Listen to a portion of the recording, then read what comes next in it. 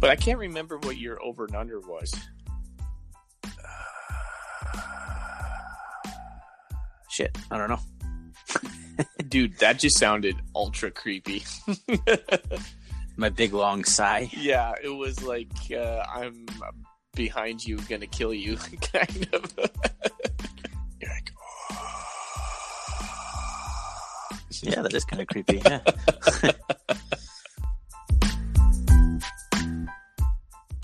Welcome back, everybody, to the R&R Catcast, coming to you from the state of Washington, as always. I was representing Spokane over here. This is Ryan, joined by my other co-host, Ryan. How you doing, Thorny? I'm good, and I want to expand upon our last point that we might be the fourth best Montana State Bobcat podcast, but I'm pretty sure we're the number one podcast produced in the state of Washington pertaining to Bobcat football. Absolutely. And if there's any competitors out there, you're going down. Yeah, absolutely. Right on, buddy. What are you drinking tonight? I have a Trader Joe's blonde ale. It's called the Audaciter, I think it's how you pronounce it. I have no idea. And it says it's an Abbey-style beer, which I also don't know what that means, but I assume it's like a Belgian beer. It's pretty good. 7.5% alcohol. It's kind of fruity, citrusy, maybe a hint of like a champagne in there. It's pretty good. I had no idea what I was getting into, but it tastes pretty good for a blonde. Not bad. You don't necessarily pair a blonde with like 7.5% alcohol. No, it's really smooth. You would never guess that there's that much alcohol content in there.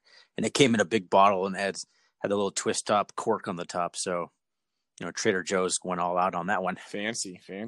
Yeah, the Montana folk might not even know what Trader Joe's is. There Trader Joe's in Montana? That I'm not sure. I have no idea. It's not that great. But I was thinking back when you were introducing your beer last week. It just made me laugh when you were introducing. I think it was called the Darkness. So you were drinking. Dark Darkness, which I'm still finishing off here. It's pretty good. I would get it again. I listened back to our episode, and when you said that, I was just like laughing out loud. Just the name of that beer and the way you introduced it was just cracking me up. Maybe that's part of the reason I bought it. Pretty entertaining name. Yeah. Well, what are you drinking here tonight, Ryan? One of my favorite beers of all time, the Sierra Nevada Pale Ale.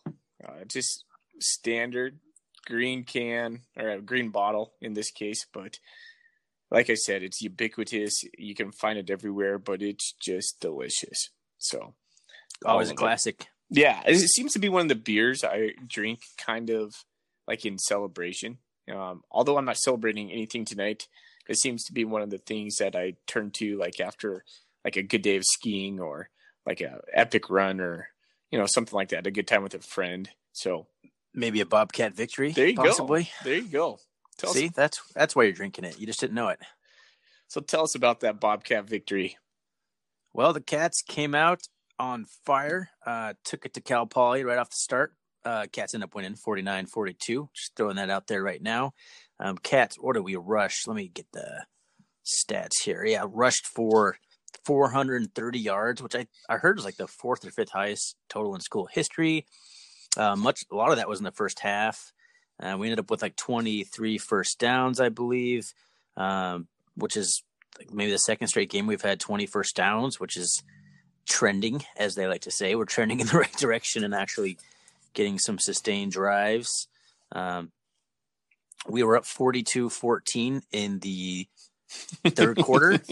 And if you wouldn't guess that the score ended up being 49-42. And I'm pretty glad that game ended, because I think a few more minutes, 5 more minutes, and we might have a different outcome there. We were really struggling down the end. Clearly, Joe Prothro and the Cal Poly rushing attack had just taken their toll on our defense. I know we were subbing out young guys there a little bit, but they were just running all over us there at the end. I don't think we would have stopped them. Again, I don't think we would have stopped them one more time if we had to. So glad the game ended when it did. Impressive performance by the offensive line. Isaiah Nfonse had a career day. And, that's all I really want to talk about from a statistical standpoint. So let's get into the details. What did you think of the game? Well, I kept thinking about what you were just talking about on the fourth quarter and how Cal Poly was making a comeback. They obviously scored 21 points on us in the fourth quarter. I was really pissed off during the game. I mean, I remember texting you, and I was just, my wife came home from somewhere. I don't even remember, but she's like, "Why are you so mad you guys won?" And I was just like, well, we almost lost it at the end. But, having looked back after a couple of days now, I don't seem as mad. It seems to me like for one, I don't think in the Choate era we've ever been up that big before. And so I don't know if we knew how to handle it, kind of that gravity of that moment. But the only other game I could think of that we had a pretty big lead was it North Dakota last year? Mm-hmm. That's the one that came to my mind too. Yeah. But another thing that I kept thinking about is kind of what Choate said today is we probably just was getting a little bit tired of the Cal Poly option. It's almost like death by 1,000 paper cuts, and they're just going to keep coming at you, and sooner or later it's going to get you. And I think Coulter did a nice job of talking about it in his ESPN today. He's like, I can't remember the statistics he quoted, but MSU would have had, if they limited the big plays from Cal Poly, they might have cut the rushing in half. I think Cal Poly had 369 yards of rushing, and that's still, like he said, like 10 below their average. But you take away like Prothero's 75-yard run late in the fourth quarter, and I think Jenkins had a 25-yard run maybe once or twice. And, that's 125 yards right there that you can just take off the board on 3 plays. So I don't know. I just think we just got tired there at the very end, and we didn't have the guys that needed to come in as far as like the second level of defense. I don't think they stepped up to the task as we needed it. So no, they kind of faltered down at the end here. But let's kind of, I don't know, you want to kind of just run through the game a little chronologically here. So I always like to kind of do that. So we started off, opening possession. Is that 2 straight games where we scored on a touchdown on an opening possession? Yeah, that's nice because we didn't give up. We in a previous podcast, you had talked about how we had given up a score and negated our 7-point home field advantage. So that has not been the case the last 2 weeks. No, and I guess you think about that, we won by 7 points. So thank you, 7-point home field advantage, I guess. So we scored on.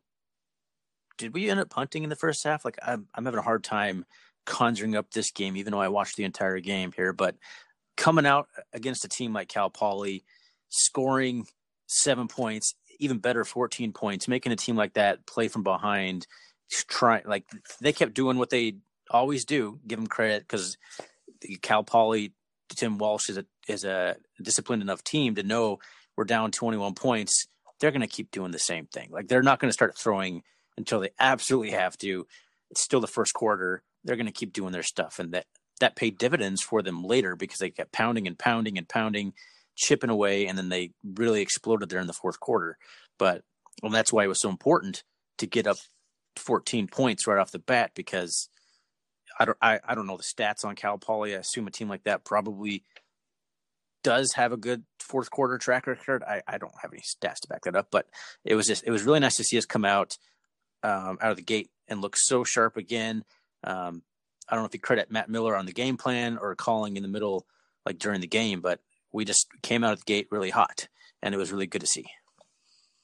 We scored 14 points in the first quarter, second quarter, and third quarter, and 7 in the last quarter. I think that was largely due to the fact that Troy Anderson was a little hobbled up, and we pulled Fonse at the very end, and I think we were just hanging on for that at that point. I was looking at it, and Alphonse, his last carry came in the third quarter. Mm-hmm. So he didn't even play in the fourth quarter. So I don't know what the score was when he came out, but it's interesting that Choate would make Alphonse had a career day. He had 160, 70. I don't know what the stats were by halftime. he was he was having just an amazing day, just long touchdown runs. And I've heard some criticism saying that he's not that fast, but I haven't seen him getting. I've seen anybody chase him down on a long run yet. So he's fast enough. He's plenty fast. But getting back to the point here, so Choate pulls him because he's hobbled. We don't think we need him. So why does he keep Troy Anderson in the game when Troy is hobbled and we probably don't need him either? Now I know he did it because Cal Poly kept getting closer than he felt like he was comfortable with, but 42-14, like how much more comfortable do you need to be before you pull your starting quarterback? That's the only criticism I had of the entire game is I couldn't wrap my head around that. And I don't know if he thinks that Bowman couldn't manufacture the point. I mean, I think if we put Bowman back there, we just need to continue to hand off the ball, And I got really upset when we put Troy back in there, and then like one series in the fourth quarter, I believe, we go first down pass, and then we end up going 3 and out in that play calling section. Do you remember that series? I do. Yeah, that's even more confounding. Is like, all right, well, you're leaving Troy in. I get it. We need to keep putting on points. We can't really let off the gas here. But then you do a pass play, and he looked pretty good out of the gate, but he looked pretty bad down the stretch throwing the ball. I think he threw one right in the dirt. He just didn't look so good. So I don't understand at that point why we weren't just running it against a defensive line that we had been dominating all day. So just give it to Logan Jones, bring in Carl Tucker, just keep pounding it. Like that was a strange play call. Like I'm not so opposed to the fact that he kept trying the game as much as I am as that. Just why did we even try and do anything different? Well, that too. So that came, I believe, like we were up 21 points, 7 minutes left in the game. We're 49-28. Troy Anderson had just hobbled his way into a 49-yard touchdown. And by hobbled, I mean he was still faster than most everybody on the field with the bum. Was that the sideline one where he ran up the sideline? No, he went straight down the middle of the field. Okay. I couldn't remember because I was listening to the presser today, or maybe it was the post-game presser with Troy Anderson, and he said he actually kind of tweaked himself celebrating that touchdown on the sideline where he jumped and like did that, the jumping celebration with Lance McCutcheon, and he came down and kind of tweaked his leg. Yeah. So it's like, oh, this is kind of how it goes. But go ahead. So it just flabbergasted me that after that we come out and then we go 3 and out starting with the pass. I'm like, why are we not trying to run out the clock at this point? And it just seemed to me like shades of the Weber game flooding back into my memory of going, why are we passing right here on first down with Troy Anderson on our 25-yard line when we have 7 and change left and we're up 21. We should be running and bleeding the clock on every possession, every snap of the ball. It made no sense. And so I was really ticked off at that point. I think that was the height of my rage was when that happened. So, well, it was this game too. You had texted me like, Troy had a big rollout, took like a huge sack. Was that this game or was that the ISU game? Oh, ISU, he took a big sack for sure. But yeah, I mean, why do you have Troy Anderson 10 yards behind the line of scrimmage? Whether he's rolling out, whether it's a deep drop, like we got in like a 2nd and 23. Yeah, we can't overcome that kind of stuff. Like I like getting him out of the pocket, I like rolling him out, but not that deep. Or maybe that's Troy went further back than he was supposed to. I don't know, but it's just. With our offense, we just can't afford negative plays like ever. We just can't. So you can't have him going that far back and trying to have him do typical quarterback things like that. Yeah, he's not a typical quarterback. No, he's not. He was taking like a 10-step drop, and then he was like one-on-one with the linebacker, and the linebacker got him. And I was like, you're Troy Anderson. You just just stiff arm him or do your Troy thing and get around him. Like, is that the one where I texted you that like, oh, Troy looked like he got cocky on that one? Yeah. Like he's just like, yeah, this guy's not going to tackle me. He's like, oh crap, he got me. He just looked like he was waiting way too long to the last second, and he actually got tackled. But I do have a critique on Troy right there. So in the times where he's obviously looking to pass, there's so many times when there's so much like field in front of him that his eyes are so fixed downfield. It seems that he's ignoring the fact that he could easily do a 30-yard gain just by galloping in like one direction or the other.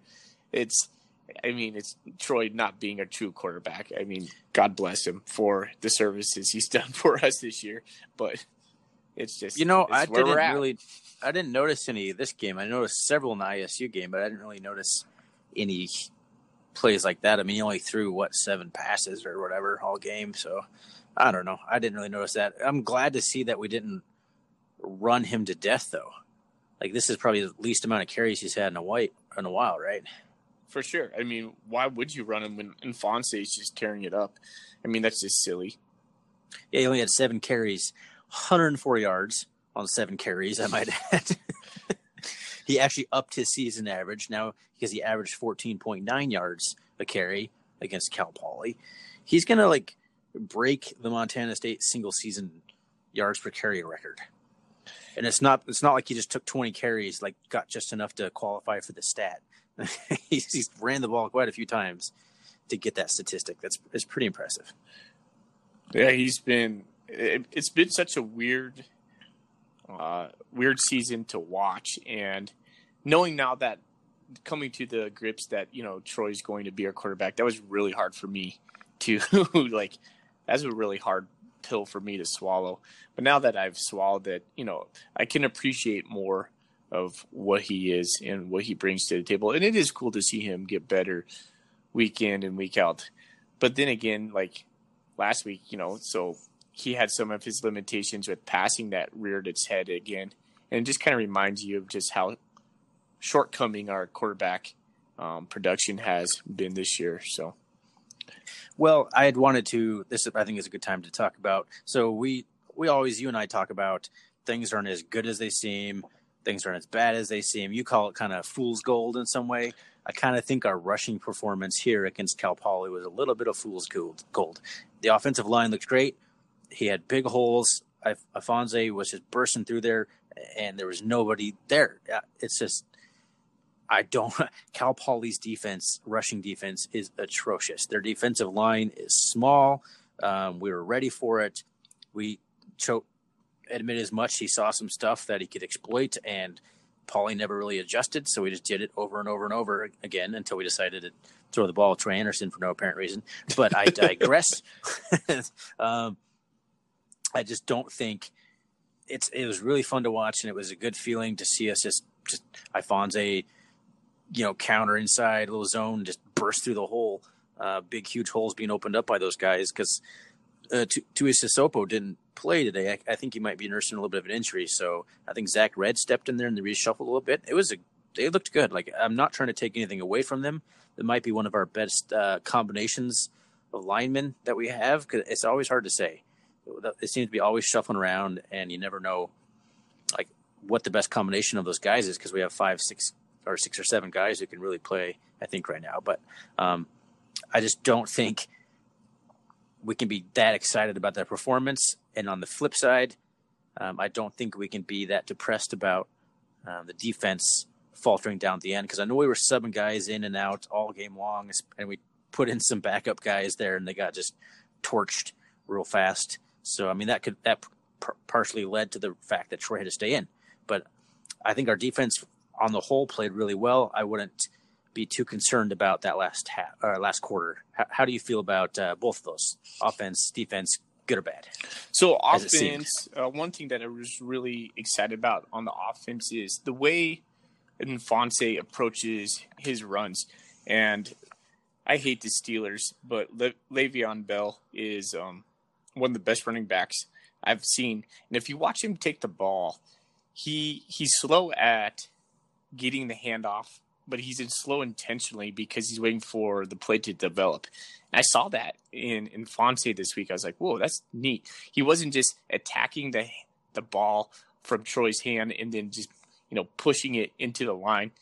You see the pause there. He's seeing the field, and then he takes it, and then he picks his spot, and then goes. So I thought that was like, for a young guy, I thought that was really mature vision. And so I was really pleased with that.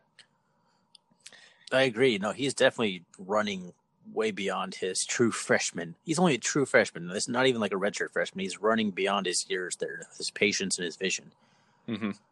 Well, as far as the defense, as mad as I was on Saturday watching the fourth quarter, in hindsight, now sitting here on Monday night, I'm not nearly as mad.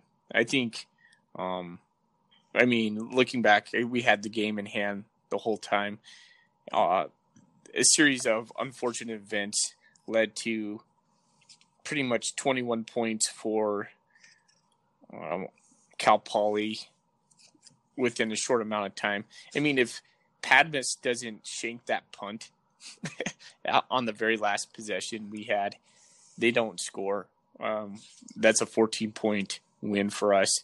But he does, so there's those little things that just happens. And Jenkins, their quarterback, man, he had, when they got down to the red zone, I don't know if you noticed this, Thorny, when they were like first and goal or second and goal somewhere in there, he would just like take the handoff and he would shuffle his feet backwards a little bit. He would kind of like come back from the line, watch it open up, and then he would just go full steam ahead and get the touchdown. He was amazing on the goal line. It wasn't even the Pro Throw show down there. It was the Jenkins show. I was super impressed with him. Yeah, you want to talk about patience. He would just wait for all his blocks to develop, find the little hole, and just he's shifty. He's like a little point guard back there, just waiting for the play to develop and just picks a spot. Yeah, I mean, he converted so many 3rd and 5s and 3rd and 6s for them. It was so frustrating at the time watching this. It seemed like every time we got them, not every time, that's a hyperbole, but, when we get them into a 3rd and long, man, they converted a lot of them. So I just had a really terrifying thought. Can you imagine if Chris Murray had ended up at Cal Poly? Him and Jenkins are essentially the same player. They are similar, but Murray has much better open field skills. Yeah, that's true. Just thought, like he's going to take that little 10-yard gain that Jenkins might have and probably score like a 40-yard touchdown instead. Do you think Murray's going to play for the Bobcats again? I do. I don't know if he'll be quarterback. He's going to be on the team. I have faith that he's going to come back. I don't know why I think that. I'm probably have a kind of soft spot because I kind of went through some similar things where school just wasn't working out. Took some time off. Actually came back and did really well when I came back. So I people can do it. People can get out of school and come back and still succeed. And I think he's got the determination. I don't think he's going to let it bring him down. I don't know if he'll come back as a scholarship. He'll probably have to walk his way back on, and we might end up using him kind of like we're using Travis Johnson this year. There's also a very likely possibility that he comes in and wins a starting job again. Who knows? I think he'll be back. I do too. I think we're going in a different direction next year with our quarterback. I think it's clearly going to be Rovig or Bowman in this point, and I think that's we want that play action type of quarterback with the ability to run downhill in the run game, and lining up Chris Murray on maybe the outside or in some diamond packages in the backfield with. Can you imagine that, or in the backfield with running back with Troy Anderson?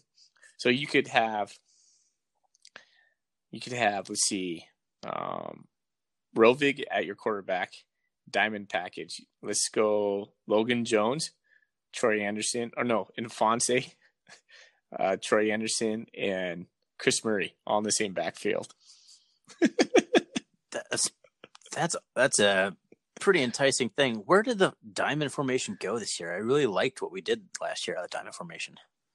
Yeah, I might be wrong, and I hate saying that. I've been listening back a lot, and I say that a lot, but I think we've run it twice or a couple of times, a handful of times, but not nearly as much as we used to.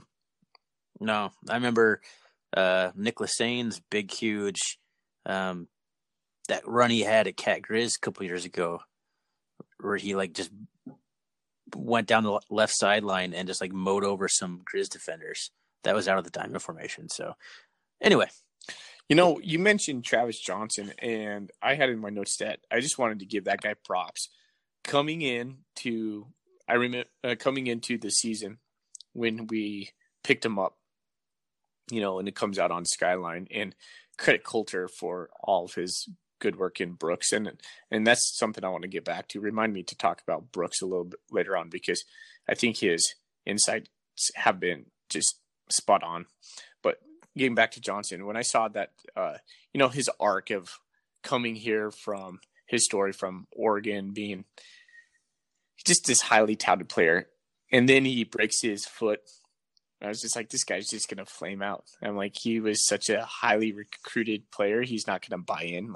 He's probably just here to, stopgap, just wants to play football, but then breaks his foot, early on. To see kind of how he has progressed, how he's such a team player, and has accepted his role and starting to flourish in his role, that is a huge surprise to me, because honestly, I kind of written him off early on. I just didn't think he would pan out, but very, very pleased. Him and Jacque Allen, I've been more surprised about than any players this season. So, yeah, kind of opposite ways to come to being impressed, because so Johnson, obviously a very high profile quarterback coming into Montana State. I had watched some of his highlights, and I'm not gonna lie, I was a little concerned. Usually highlight packages look like the guy's a world beater, but I watched like his spring scrimmage at Oregon, the video on that. He was doing the same thing he kind of did here, just throwing balls in the dirt, kind of just not being real accurate. So I was a little hesitant when we signed him. He just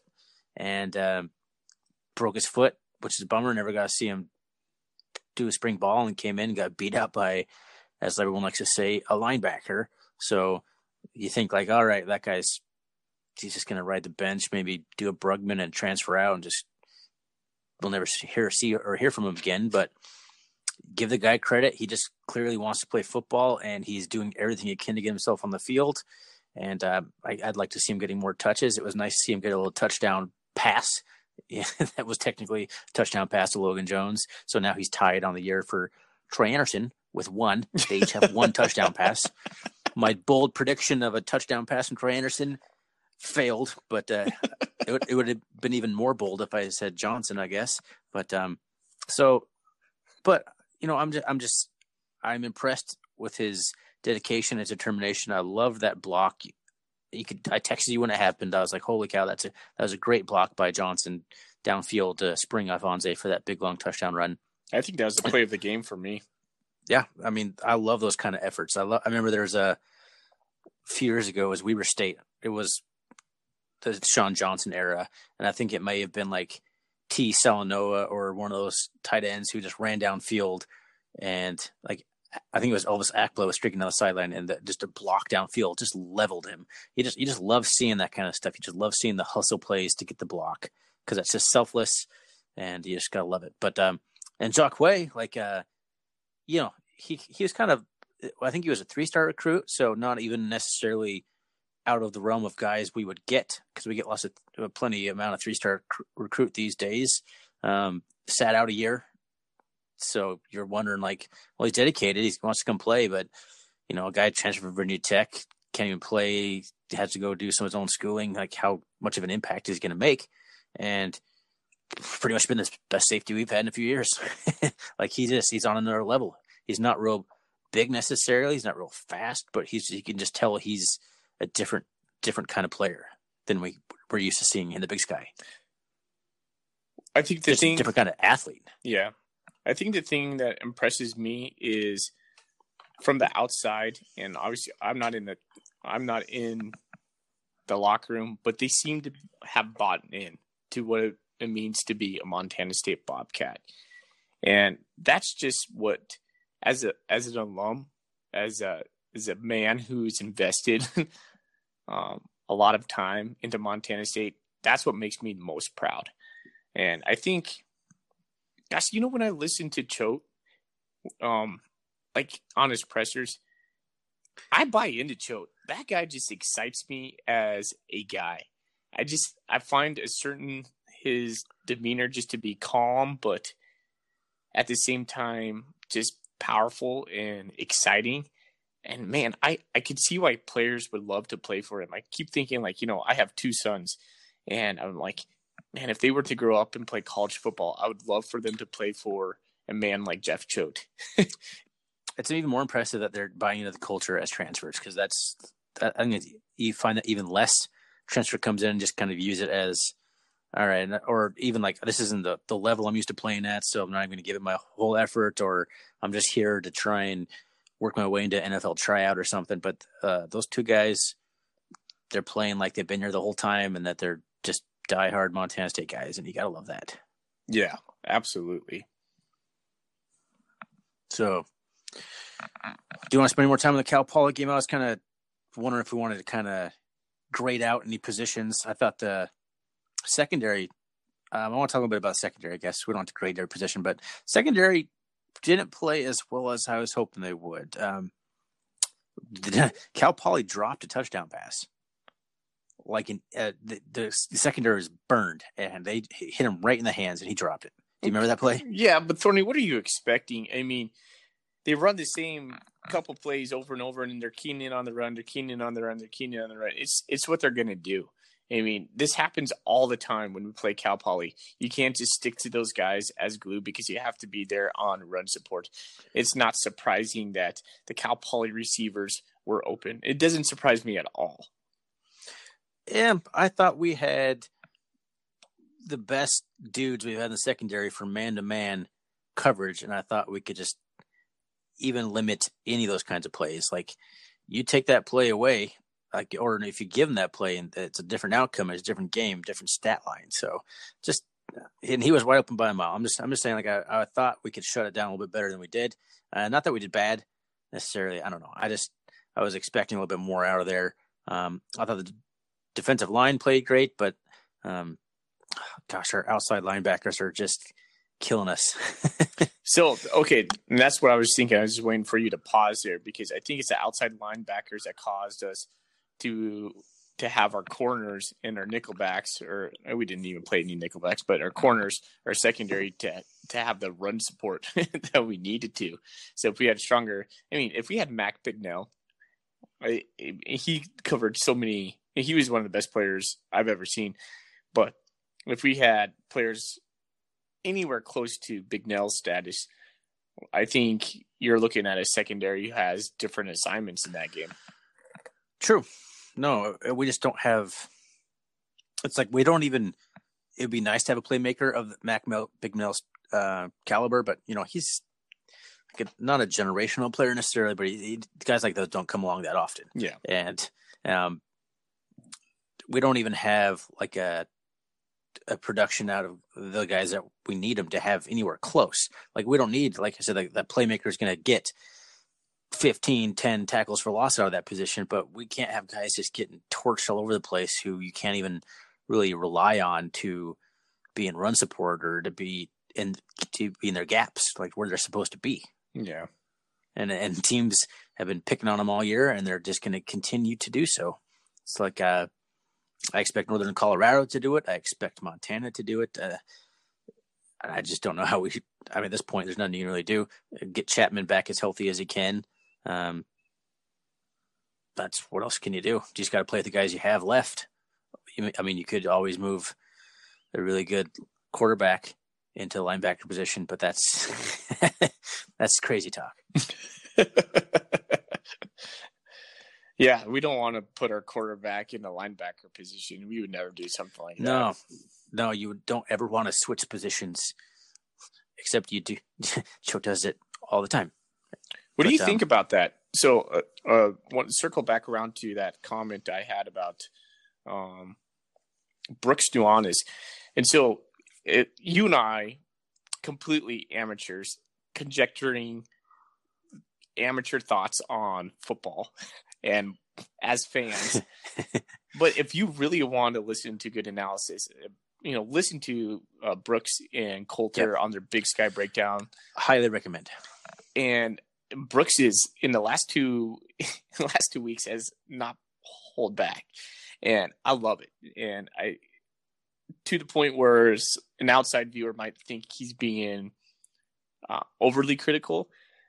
I think it's just brute honesty, and a lot of things he's saying, not everything, but a lot of things he's saying, I really agree on. And one of the things he mentioned last week was Choate's propensity to play players in multiple positions and not allowing them to, keep in a position where they can learn it and grow and develop. I was interested on what you thought about that. Well, we've kind of touched on player development. At least I think we have, maybe not on the podcast, but I know we've talked on the phone or texted about it before. And I don't know if we ever really pinpointed any sort of reason why. It's like the player development, like, has he taken a guy who's just a scrawny little walk-on and taken him to like an All-American status? Like, that's an extreme example. But have you seen players just get better and better and better? Like, in some cases, I mean, I don't know. I just haven't seen the player development that you would think you'd want to see. And could that be part of the reason? Is it because he keeps swapping guys out because he thinks everybody, as Brooks says, is plug and play? Like, you just, even on the offensive line, we keep switching guys out. Like, left guard, right tackle, those are very different positions. You can't just expect a guy to, I guess Jason McIndoe was also huge on being, that he's a big fan of having a guy who could play any position on the line. So I guess we've been rolling that for a while. I don't know. That's just, I see that point, and I can't really argue it. Like, you want a guy who has natural talent at a position, who's like built like that position, just to focus on that position and be the best that position he can be, and not just plugging him in where we need, because we have a hole for some reason, because a recruiting gap or an injury or something. Well, I think the truth lies somewhere in the middle between plug and play and situational football. And what I mean by that is when Choate came in, I don't want to say the cupboards were bare from the Ash era, but it kind of felt like it was, and we played a lot of young guys. And I just think when you're playing a lot of young guys and you're depending on a lot of young guys, you're doing anything you really can to field a competitive team. And so what does he go out and do? He knows what he has. And so he goes out and recruits, as Choate would say, all the high school quarterbacks in the world, and tries to develop them into these positional players. Well, where are they going to develop if they played quarterback? I guess you need to try them out in a little bit. What I'm getting to is I think we have a little bit more stability now. And I think you will start to see Choate play those players in their design positions and not see as much changing within positions. And I will think you will start to see more of these players develop. Point in case, like Keaton Anderson, he's starting to come on. I think Brandon Conkle is another guy you can look at who has developed into a really nice player. So I don't think it's absent of examples for when we talk about has he developed a player. I just think we're such a young program underneath him that we haven't seen the fruits of his labor yet. No, and that's a good point. I could see that side of the argument, but he needs to, outside of player development, he needs to figure out what we're going to be on the offensive side of the ball. And that goes back to player development too. Like, we need to have specialists on that side, on the offensive line, quarterback, receivers. Like, Travis Johnson's doing admirably at receiver, but you don't think we could find a guy who's honed his craft at the wide receiver position a little bit better than Travis Johnson? It's just like, and that all goes back to the culture. Like, what are we trying to do on offense? We can't even get players in the position that they're should be playing or were trained to play for their whole careers up until this point. We need to figure out what we're doing on offense. I think a lot of that stems on that. No doubt. Like, do you think Choate wants Troy Anderson at quarterback? I don't, but no, I 100% don't think he does. And going forward next year, I'm 100% convinced Troy Anderson will not play quarterback. Me too. Agreed. No matter what anybody says on the board and whatever, like, screw that. Like, I don't believe that for 1 second in my life. And another thing I'm going to predict is I think Matt Miller is going to be our offensive coordinator going forward, unless he has 2 terrible games in the next 2 games that we're playing. Given what I've seen and just the way Choate thinks of Matt Miller, I think he's going to be it. I think you're right.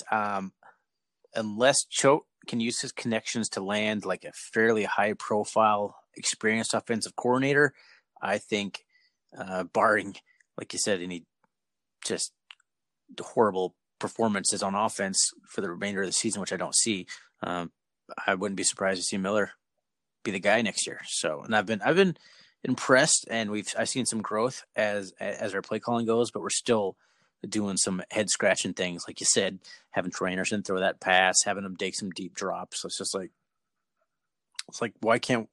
There's no reason that we shouldn't be just rushing on first down pretty much most of the time with how our offense is built. Yeah, I agree with that. And it's not exciting football, but 2nd and 7 is better than 2nd and 12. But for every one of those 2 or 3 head scratching plays that has come underneath the Matt Miller offense, there's been way more positive plays and sequences that I've been really impressed by. Game planning for a quarterback, when you have a quarterback like Troy Anderson, is very. I would assume it's hard, because what is Troy's skills except for running the ball? How do you get him into passing plays? And I think Matt Miller has done a nice job getting some easy passing plays for him to go. And we've seen the reemergence of our tight ends, Curtis Amos and Wilson Brott. Did I say the right one? Is it Mitch? You did? Yeah. Mitch is the lineman. Okay. Wilson's the, yeah. Yeah, he had a nice catch for a rumble as he was like tripping forward. I thought I was going to get just crushed because he basically was tripping into 2 defenders and got leveled. But yes, he caught a ball. So yeah, it's nice to see a tight end more involved. Shout out to Curtis Amos. He's my favorite player on this team. Probably the most unheralded player. Like, he's gotten a few shout outs on the board, but he's out there just destroying people week after week. Gosh, he's so fun to watch. The guy, just when he comes off the fullback position, just tearing out, and I love watching him just block guys. He's just. I was hoping so much he would have caught that ball last week, but I know if any guy on the offense deserves to catch a touchdown, like, come on, Curtis Amos, get that guy a touchdown. But right, it's probably not going to happen. He's just going to have to be happy just mowing people over, paving the way for others. Doing it with a smile on his face. That's right. Hey, let's talk a little bit about Northern Colorado, and then let's get into the bold predictions and over and unders. All right. Sounds good. So one of the things I was looking at Northern Colorado, I went through all their games yesterday, and the thing that stood out to me is they have not had a bye week. We're their last game. Yeah. So this, I'm sorry. Go ahead. No, and they have their bye the last week of the season. I was like, how shitty is that? Like, how do you get in that position? Is that who makes that decision? That made no sense to me. No, I think the Big Sky sketch schedules the conference schedule. I don't know. I don't know how it works, to be honest with you, but I don't know if I've ever seen that before, or I can't recall any times where a team's just, well, we're not playing the last week of the season. It's bye week. Go home. It's almost like, we're going to schedule this because we think we're going into the playoffs. And you're like, then you realize you're Northern Colorado. Yeah, no, if you're a top 10 team, that's pretty sweet. Get a few weeks off before the playoffs. Yeah, Northern Colorado not really the strategy there. Just get the guys home in time for finals or whatever. Well, they're coming in with a record of 2-8. They did have 2 back-to-back wins, one against Northern Arizona, which they hung it to them 42-14. And then they had like 12 guys suspended for that game or something like that. Who, Northern Arizona or Northern Colorado? I think they both did. I think both teams suspended a whole bunch of players. It was like the suspension bowl. Okay, so then throw that one out the window. But then before that, they beat a somewhat decent Portland State team, 35. Oh, no, excuse me. That was the loss, 35-14. No, they beat Southern Utah, probably the worst team in the conference. How did Southern Utah go from – didn't they win the conference last year just to being complete a mess? I don't understand that big a drop-off. That goes back to the very first the bye week episode we have Driscoll Cat, like culture program. That's not a program. That's just they hit gold with a few players, and now you're seeing the result of those players leaving the program. That's a tough one though, because you're dealing with the Mormon mission complex with like, are you going to get guys back? And so I don't know how maybe go look at Weber. How are they doing it? Look at BYU, but that's a weird one to me. It can be done, but clearly not Southern Utah right now. But yeah, Northern Colorado has won 2 out of their last 3 games, right? Yeah. So and the thing that always makes me, it's the first 2 of the season. It makes me almost laugh now is like listening to Choate. Every time he introduces the upcoming opponent, you would think he would be talking about like NDSU or like the New England Patriots, like perennial just powerhouses. Because every time if you just like come in right before he says the team's name and you just listen to him describe the players, you're like, there's no way we can win this game. Like they're obviously elite in every position. He said Northern Colorado is one of the best front sevens that they've faced all year. Yeah. And that might be true. I have no clue, but he says that I think like all the time. Like he does. Every week he's like, oh my gosh. And you look at their linemen, you look at their linebacker cores, you look at their safeties, and he'll start listing the numbers. And he's just like geeked out on every one of these players, and he knows all their stats. But man, he admittedly tells himself, he goes, okay, I by Monday, I'm convinced there's no way we can beat these guys. By middle of the week, I know. I think we might have a chance. But that surely comes across in his Monday pressers. It just makes me laugh. Well, yeah, so I don't know. This to me kind of has the makings of a classic trap game. Don't say it. I don't even believe it. You take that back. It's their last game of the season, so they're going to want to go out with a win. You never want to talk about it, and then everyone says they're not going to. But Cat Grizz is the following week. It's pretty easy to overlook a team that's 2-8 or wherever they are right now. So I don't know. I think that their defense kind of matches our offense. Their rushing defense is their if you can call it a strength. They're only 7th in rushing defense, but I did look at the stats. They've given up the most rushing touchdowns in the conference, 30. They've given up 30 rushing touchdowns, which is not good. That's bad. That's bad. They've also given up 43 sacks. 43. Do you know what the second worst team's sack total is? 22. So they've been sacked twice as much as the next worst team to have been sacked. That was an awkward statement, but you know what I mean. I do. So I like I don't know. Their rushing defense is going to be their strength. If Choate says that their front 7 is their strength, I could see us having a little bit harder time than we'd like to see us moving the ball. Like it's easy to look at a team and just think they're hot garbage, but football is all about matchups, and they're I would almost call them like a Weber light in how they are defensively. Well, I like that analogy, Weber light. So one thing that does make me think this is going to be a trap game is the fact that if we win this game, we will have the first winning record we will have had in 3 years. And that's a monkey on the back, though. Those aren't always easy to get off. well, here's the deal.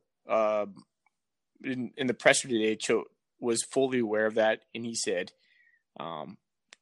somebody asked him about this being a trap game, and he said no. He's like, these guys have my full attention, and don't you once think that this won't be brought up with the team. He's like, this will be. I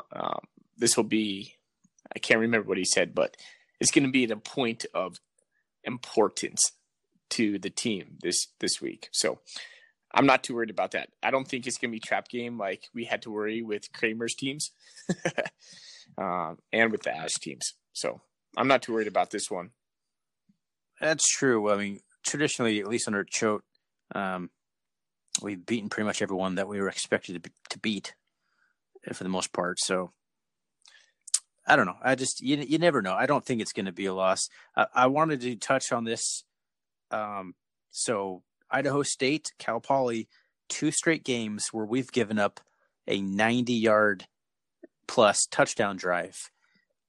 We got to stop. We can't let Northern Colorado do that because they throw the ball, so it's less, and they don't run it very well, so it's maybe less likely to happen. But we gotta clamp down a few more times than that. And I don't want to see Northern Colorado sustain any big long drives like that eat up the clock, 90 yards touchdown. We can't let that happen.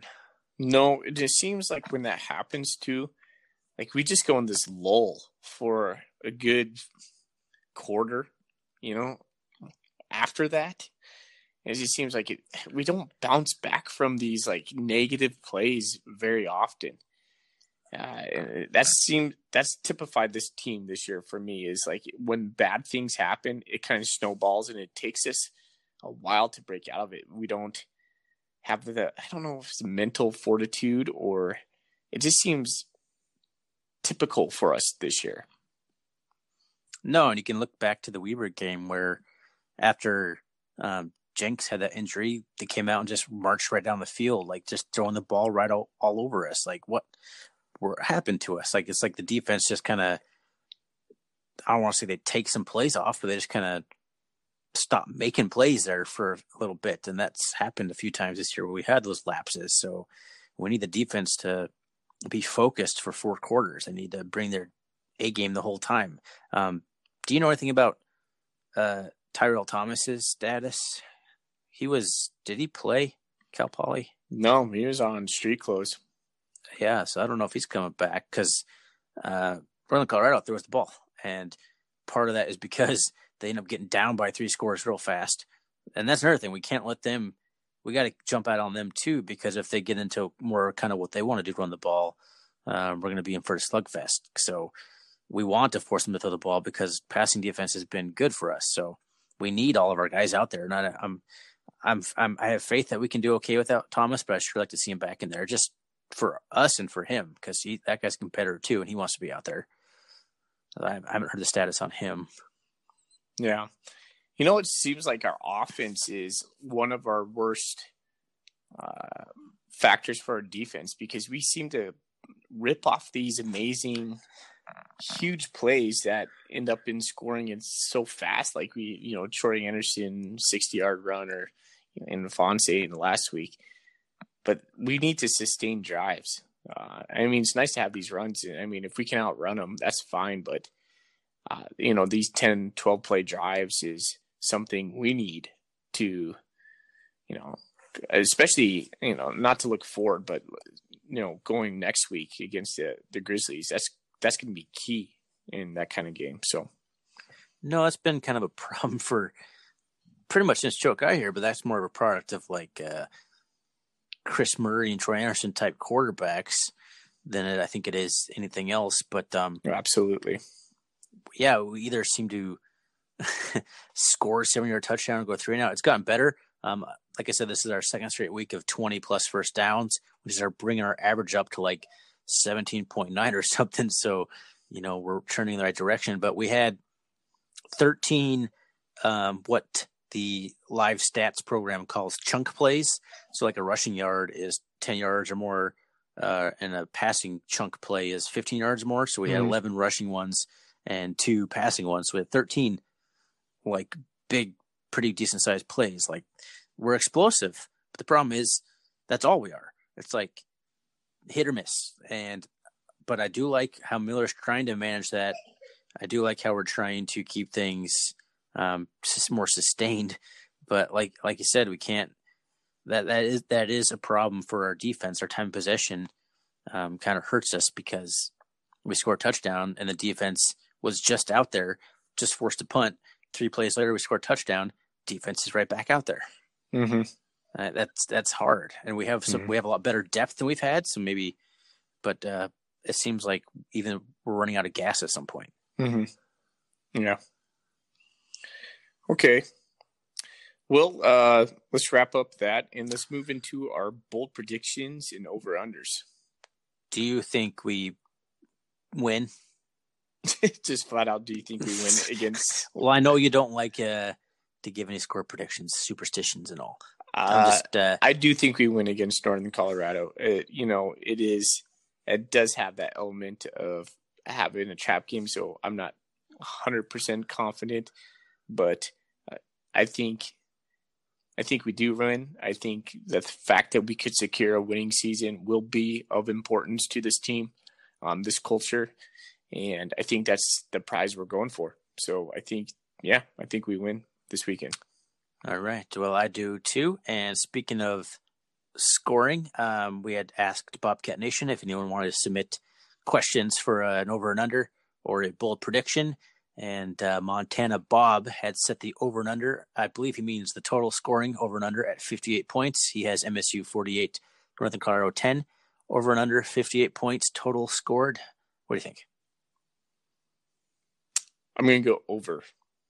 Over 58 total points. Mm-hmm. Okay. I am going to go under on that, actually. Okay. I'm going to go under. That's quite a bit of points. I don't know if we'll get in quite the shootout we were just in with a triple option team. That's kind of just funny. Okay. And let's see. What else do we got here? We have an over and under from 91 Cat alum. He wants to know the number of Bobcat players to take a snap. He said it at 2.5. We had 4 against Cal Poly, right? So I'm pretty sure Johnson will take a snap. I'm pretty certain. Obviously Troy Anderson's going to take a snap. Kevin Cassis might take a snap. He was the 4th. That's right. He did take a snap. He's a Wildcat. So if we get up, Bowman's going to go in. So yeah, I'm going over on that one. I'm going to go over as well, but I'm more afraid it's going to happen because Troy has to come out of the game. Okay. Because he gets dinged up. I don't know if it's necessarily because we're going to be cruising and we're going to arrest Troy and everyone's going like, yeah, Casey Bowman, finally, yeah. I think it's going to be like, oh, Troy pulled a hamstring again. Time to bring in whoever the backup is, de jour. Mm-hmm. Yeah, good point. So either way, over. All right. So, and then Cletus has a bold prediction that the Cats break 50 points. 50 points scored. Just the Bobcats. So that's just a prediction, or? Yeah, I'm on to the bold prediction now. Okay. Done with the over and unders from the board. Okay. My bold prediction is that a tight end catches a TD. A TD, a touchdown. Yeah, no. But who throws it? I don't care. Either Curtis Amos or Wilson Brott. They're going to catch one. Because my bold prediction from last week is that Troy throws a touchdown pass, which he did not. Who else is going to throw a touchdown pass to a tight end? Like Johnson got a touchdown pass because he did that little pass sweep thing. I don't really know what that play is called, but he just like throw it, like just toss it forward and the guy catches it on the run. So I don't know who else throws a touchdown pass to a tight end. It's kind of crazy to think, but honestly, in my heart, it's equal opportunity for Kevin Cassis and Troy Anderson to throw a touchdown. I'm almost more inclined to think Casey Bowman will throw a touchdown than Troy Anderson at this point. There you go. And then my over-under was point margin. Over-under for final point margin of 14. What? Over. So you think, given the fact that you stated that you think we'll win, we're going to win by more than 14 points? Oh, the margin of victory. Yeah, I guess I should have. Yeah, I'd say that wrong. Okay. let me rethink that. I was like, of course the game's going to have more than 14 points. What's wrong with you? Okay. Over. Okay. Yeah, we'll win by more than 14. What do you got? All right. Well, I'm going to go back to what I had been talking about. Over and under, I guess I said it at 0.5. 90-yard touchdown drives given up by the defense. 0 or more than 0? I'm going to go more than 0. Think we'll give up another 90-yarder? Yeah, I do. I think we do too. As sad as that is, even against a team like Northern Colorado, I still think that we had that one lapse. Maybe it's later in the game when the game's already in hand, but I think it does happen. My bold prediction is Ifanse goes over 150. You call that a bold prediction? Yeah. That's weak sauce. I think we'll be up, and I don't think I'll need to go for 150. But no. Okay, that's not a very good one. How about we throw for over 100 yards? Ooh. Now there's a bold prediction. That's pretty bold. We end up with like 54 against Cal Poly. Okay, I like that. No, we did 77. I'm sorry. Troy had 54. The other quarterbacks had like 33 on 3 attempts. I do like that one. Yeah, the last one was too easy. You're right. That was too easy. Well, we're coming down to it, man. It's the last 2 games of the season. Maybe not. Who knows? It'll be an outsider shot to get 7-4 and get into playoffs, but I don't even want to speak about that now. All right, man. Well, I think this one's a wrap. So, yeah, I mean, kind of what we expect against Cal Poly. Offense did good. Defense did a little bit worse, but the victory's a victory. Not a whole lot to talk about from that game. I think we'll get the win against Northern Colorado and set up a big stage for Cat Chris. Go Cats. Go Cats.